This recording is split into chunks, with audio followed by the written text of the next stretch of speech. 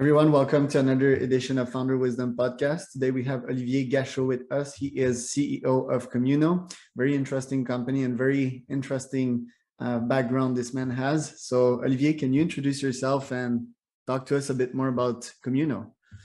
Sure. Hey, thanks, Charles. I'm Olivier Gachot. I'm the CEO of Communo, recently appointed, while the founder is taking a much-needed break and a sabbatical. Yeah. So Communo is it's a company that started at what we call agency as a service. So helping marketing agencies find freelancers, part-time talent in design and a bunch of other marketing jobs. And as the company evolved in the past 3 years, the company built a platform to serve that need. And what we're finding out is like a lot of companies are looking for a intelligent platform to match talent to their job posting. So that's what now we do. And we kind of expanded our universe to beyond marketing agencies to like high-tech companies. And we start to place people in jobs like, coders or HR people or salespeople, marketing people. So there's a big market, and we have two kind of like dimension, you can call that secret sauce, is that we can white label the platform for the employer. So we can use their, logo and their color schemes, et cetera, to make the job posting inside their website look like really very, very special and professional. And then we help the candidates build better profile by giving them templates to create really, I'm going to say, quote unquote, sexier profile than a standard LinkedIn profile. So that's kind of like the secret sauce. And in the middle between the employer and the employee, we have a lot of artificial intelligence and machine learning to help a faster match and a better match, meaning that, we look at hard skills, your resume, your experience, et cetera, your education. We look also at soft skills. Are you one person told me we're looking for go-getters. So you have to basically ask a bunch of questions to the candidate to make sure that they fit into those two things, the hard skill and the soft skill. That's the summary of Communo. What's your definition of go-getter? Because I want to go deeper a bit more than, soft skills and hard skills. To me, a go-getter is someone that's like highly entrepreneurial, possibly even someone that tried to start his own startups, that always aim for top positions, top salary as well. They want to have a good life. Can you define a bit more on your definition of go-getter and A+ player, I call them? Yeah, so I'll give you an example of someone I've worked with in the past that I'm really close to now. He's more a friend than a former employee. And this guy climbed Himalaya 3 times. And that's, for me, is a pretty good testament of a go-getter to go 3 times. That's the definition. Yeah, so it's a large, go-getters could be applied to a lot of things, but someone that has in his LinkedIn profile or in his Instagram profile, the fact that he climbed like 3 times Himalaya, for me is a person that has really the appetite for work hard and to get to that top level. And he's a fantastic person. Also, he's very smart, way smarter than me. So there you go. Yeah, well, that's a textbook definition right there. I'm a climber myself. I climbed the Pico de Orizaba this year in Mexico, and I plan to do Everest and a bunch of other stuff. My goal is to minimize risk, though, because the odds are still 1% chances dying on Everest approx, but I want to bring that down to 0.2 at least to make my wife sleep sound. 0.0 even better, 0.0. But yeah, I would never attempt that without the right training and the right physical shape. So anyway. Yeah, I think money can help as well if you can call in a chopper if you're in trouble and with a satellite phone or so. But yeah, your CEO ego would take a slam. Okay, well, that's one aspect of being an A player. I think you're talking here about like grit, resilience mostly.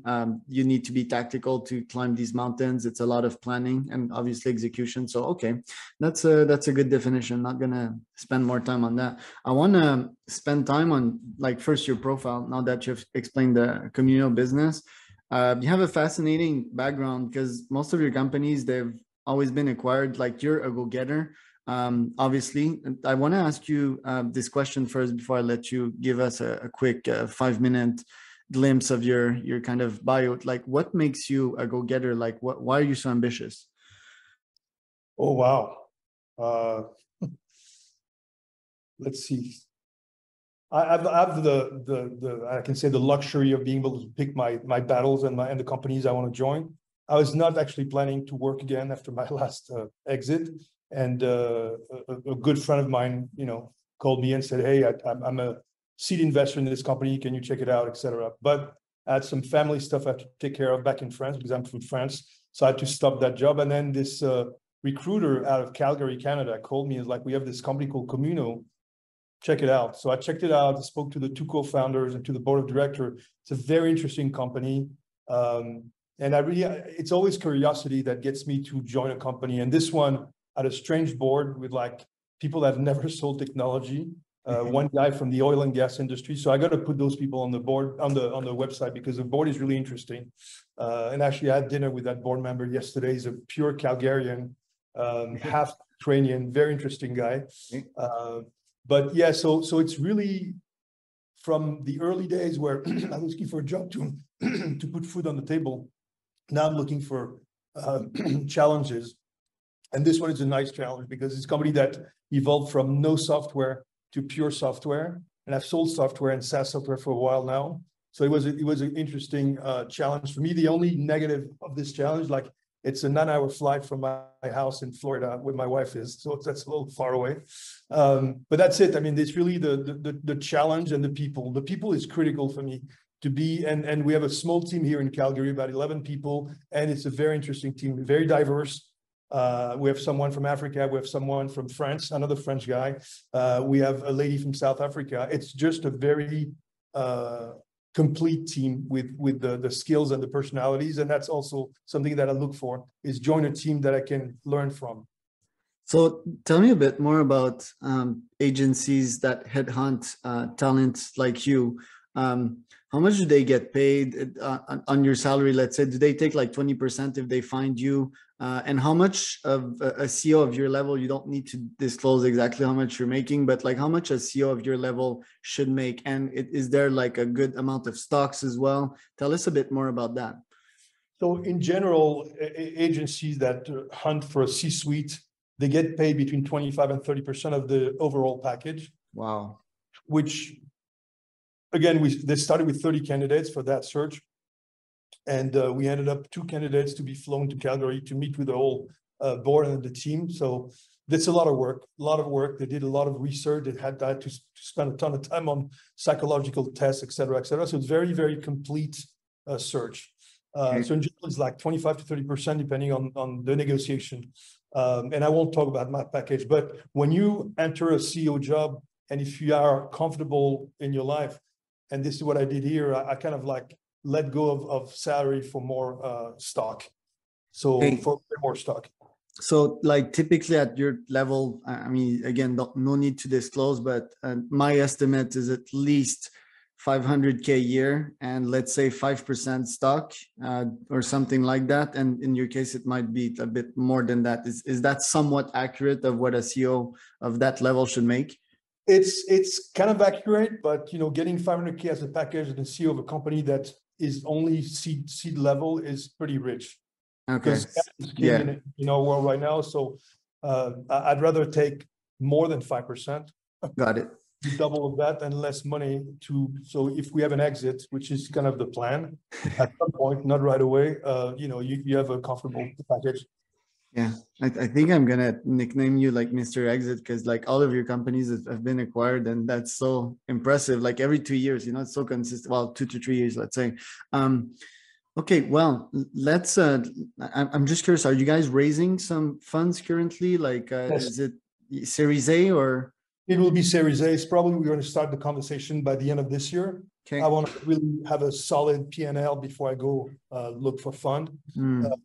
So right now, the money we're getting from customers allows me to hire a bunch more coders.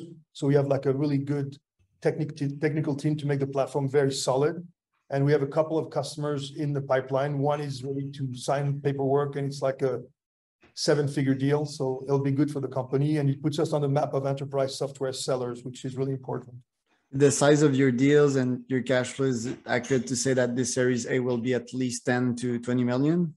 Wow. Yeah, that's what I'm looking for, 10. Okay. 5 from existing investors and another 5 from a new lead. And we're probably going to raise money from American VCs.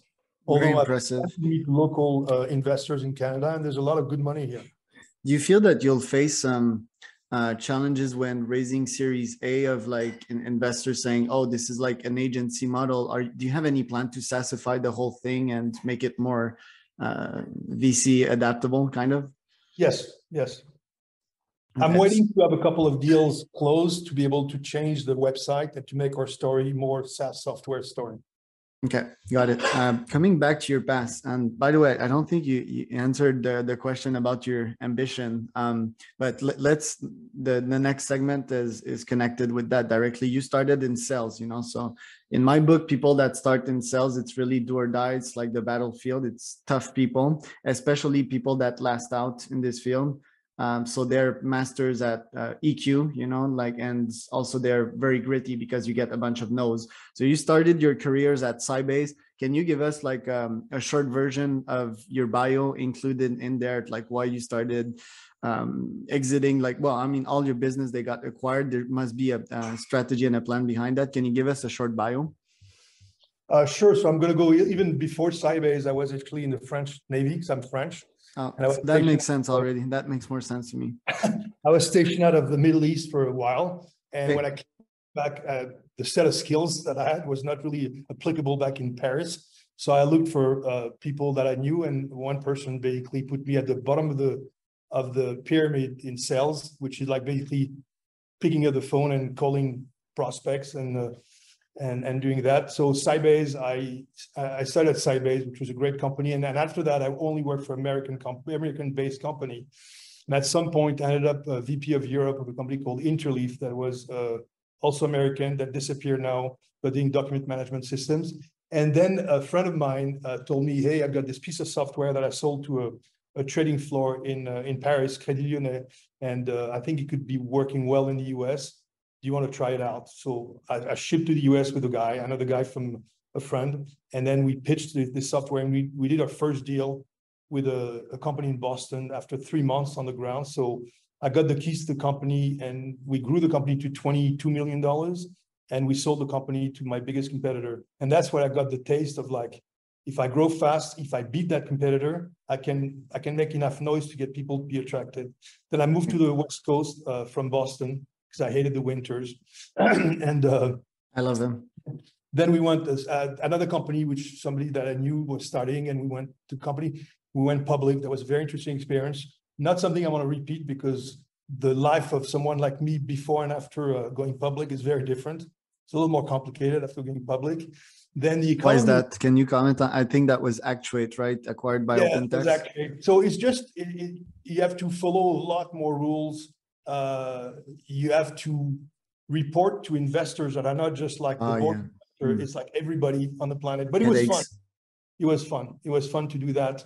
And the economy in the US, or especially in the Valley, actually at some point around 2002, 2003, was not doing very well. It was kind of, so I got hired by a bunch of investors to salvage a company, which is, save money, because this company had raised like more than 90 million bucks. Yeah. And was looking, and it was not doing very well because of the economy. So the investor just wanted to save as much and restart a sales pipeline so they could sell the companies, which was what we did. Okay. And after that, the great experience I had was a company called Lombardi Software out of Austin, Texas, that we got to a pretty high level. Well, pretty quickly we got to, $80 million, $60 million, and IBM, that was a competitor, actually bought us. Okay.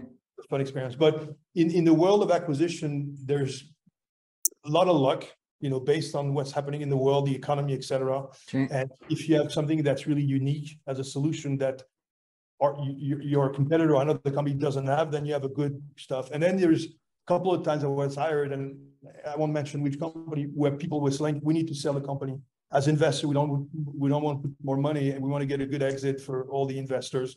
So that happened twice, and it was fun. That was very fun. Did you have stocks in all these companies when they exited, so that you could celebrate too? When yes, of course. Okay, all right. Do you still hold on to these stocks, or did you cash out like as soon as this was done?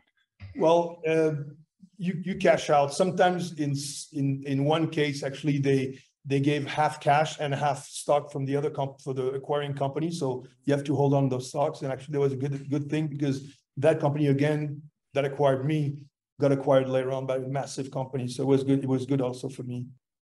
It's kind of fascinating to see like at your stage, you know, like you were mentioning that you're only seeking opportunities which are exciting for you nowadays. You know that now that you kind of cracked the money code, which for a bunch of human is a tough game. Now that you've made it, you know, like what exactly can motivate you? Because I can kind of relate and visualize the analogy of the Everest, for example. You're seeking like new summits, something that's challenging, that will make you learn. Is that something that excites you nowadays? What exactly are you seeking for? So one thing that's important for me also is to be able to like make sure that the employee, especially when you're a smaller company and you have younger employee, get quote unquote protected when you get acquired. There's companies that are, you know, especially private equity company, they will acquire you and then they will, you know, make a massive cleanup of the company. And sometimes they hire cheaper people. So that would be the worst case scenario for me. Having Okay. people, I mean, when we got acquired by IBM, everyone, well, actually, that's not true.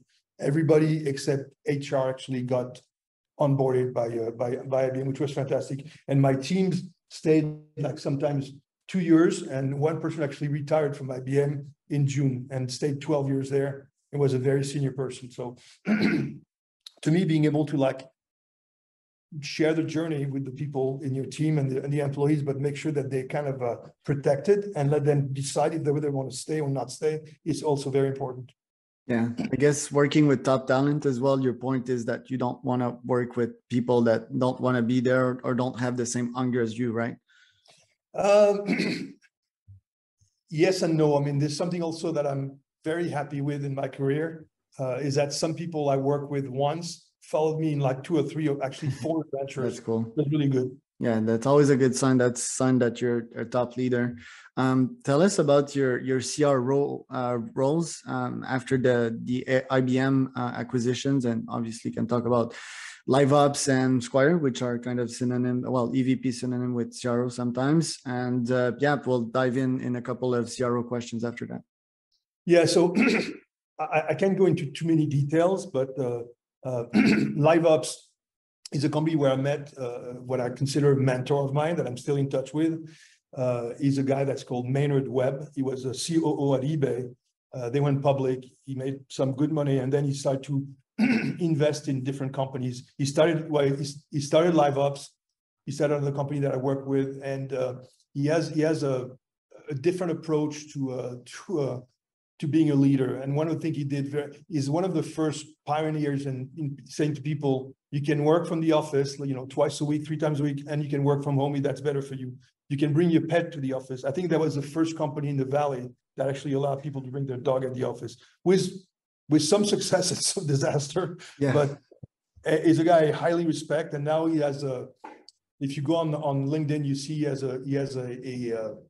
it's not a podcast, it's like a letter called Dear Founder. And people go to him and ask a question, and he answers on LinkedIn to all the founders. I'm reading the book literally. Yeah, Dear Founder, Maynard Webb, right?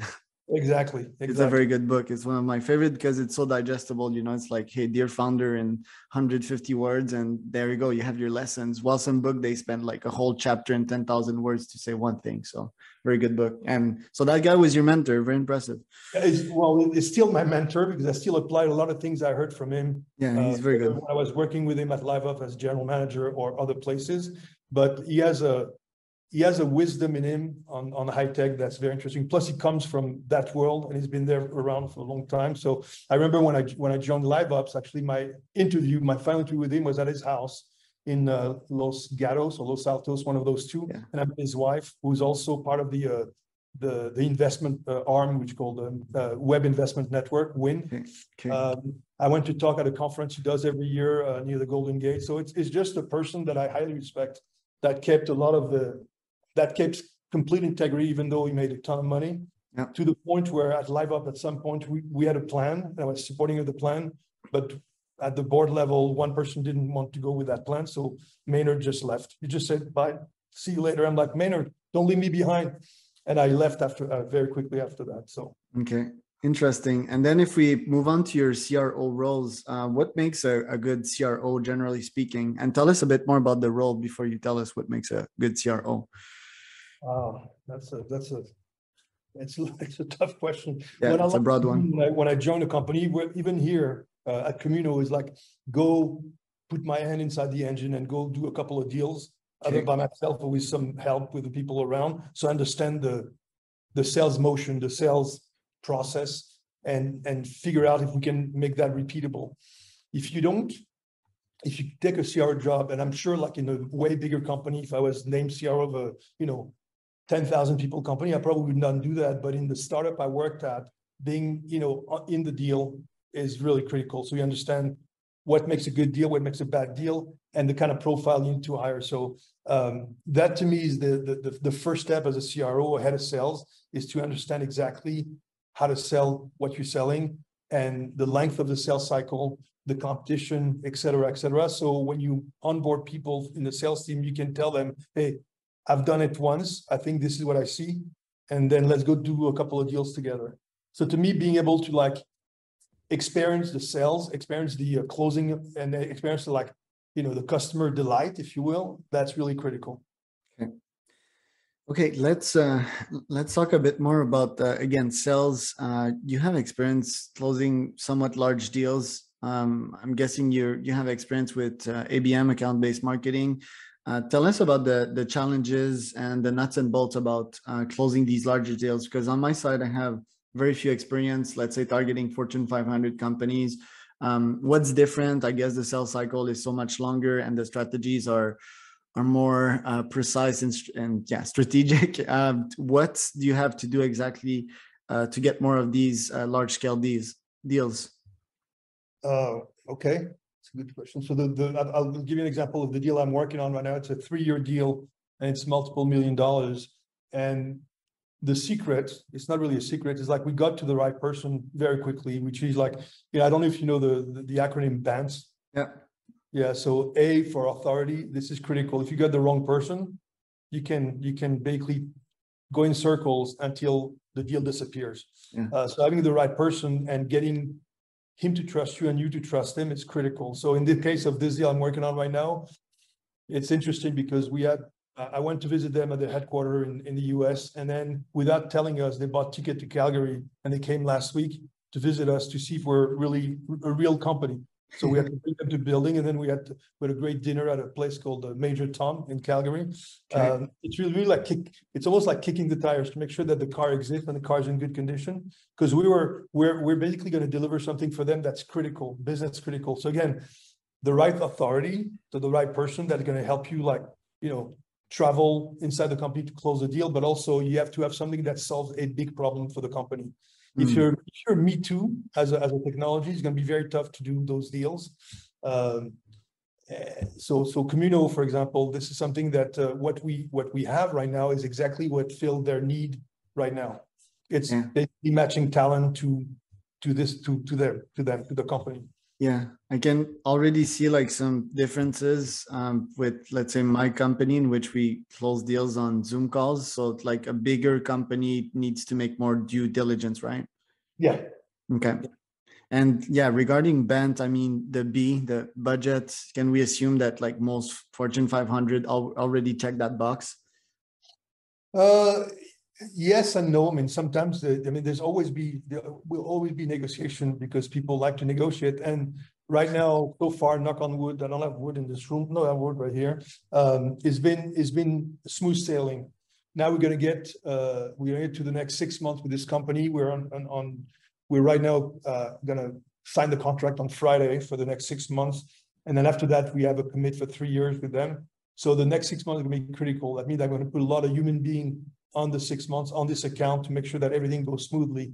What we do with them is something that I've done many times. It's what we call proof of value. So it's a paid exercise where you put the platform inside the company and people are testing it, but it's ready to go to be deployed in production. So in the next 6 months, we're going to have like a few recruiters on the platform accessing like their community of candidates, which is millions, and start to see if they can match faster and better because of the algorithm. for their need. And if that works out, which we confidently will work out, then we get into a 3-year contract with them. Got it. All right. I think we're up with the time. Thank you for showing up today. It was a highly enlightening interview. It was pretty quick. I got one last question for you though. What top advice would you give for business leaders? They can be young, kind of new to the field. They're ambitious. They're young. They want to thrive. They want something bigger and better. What advice would you have for them? If I have one, it's not an advice. It's like one of the things I've observed is like you need to surround yourself with the right people at any point in time, whether it's like 3 people, 30 people.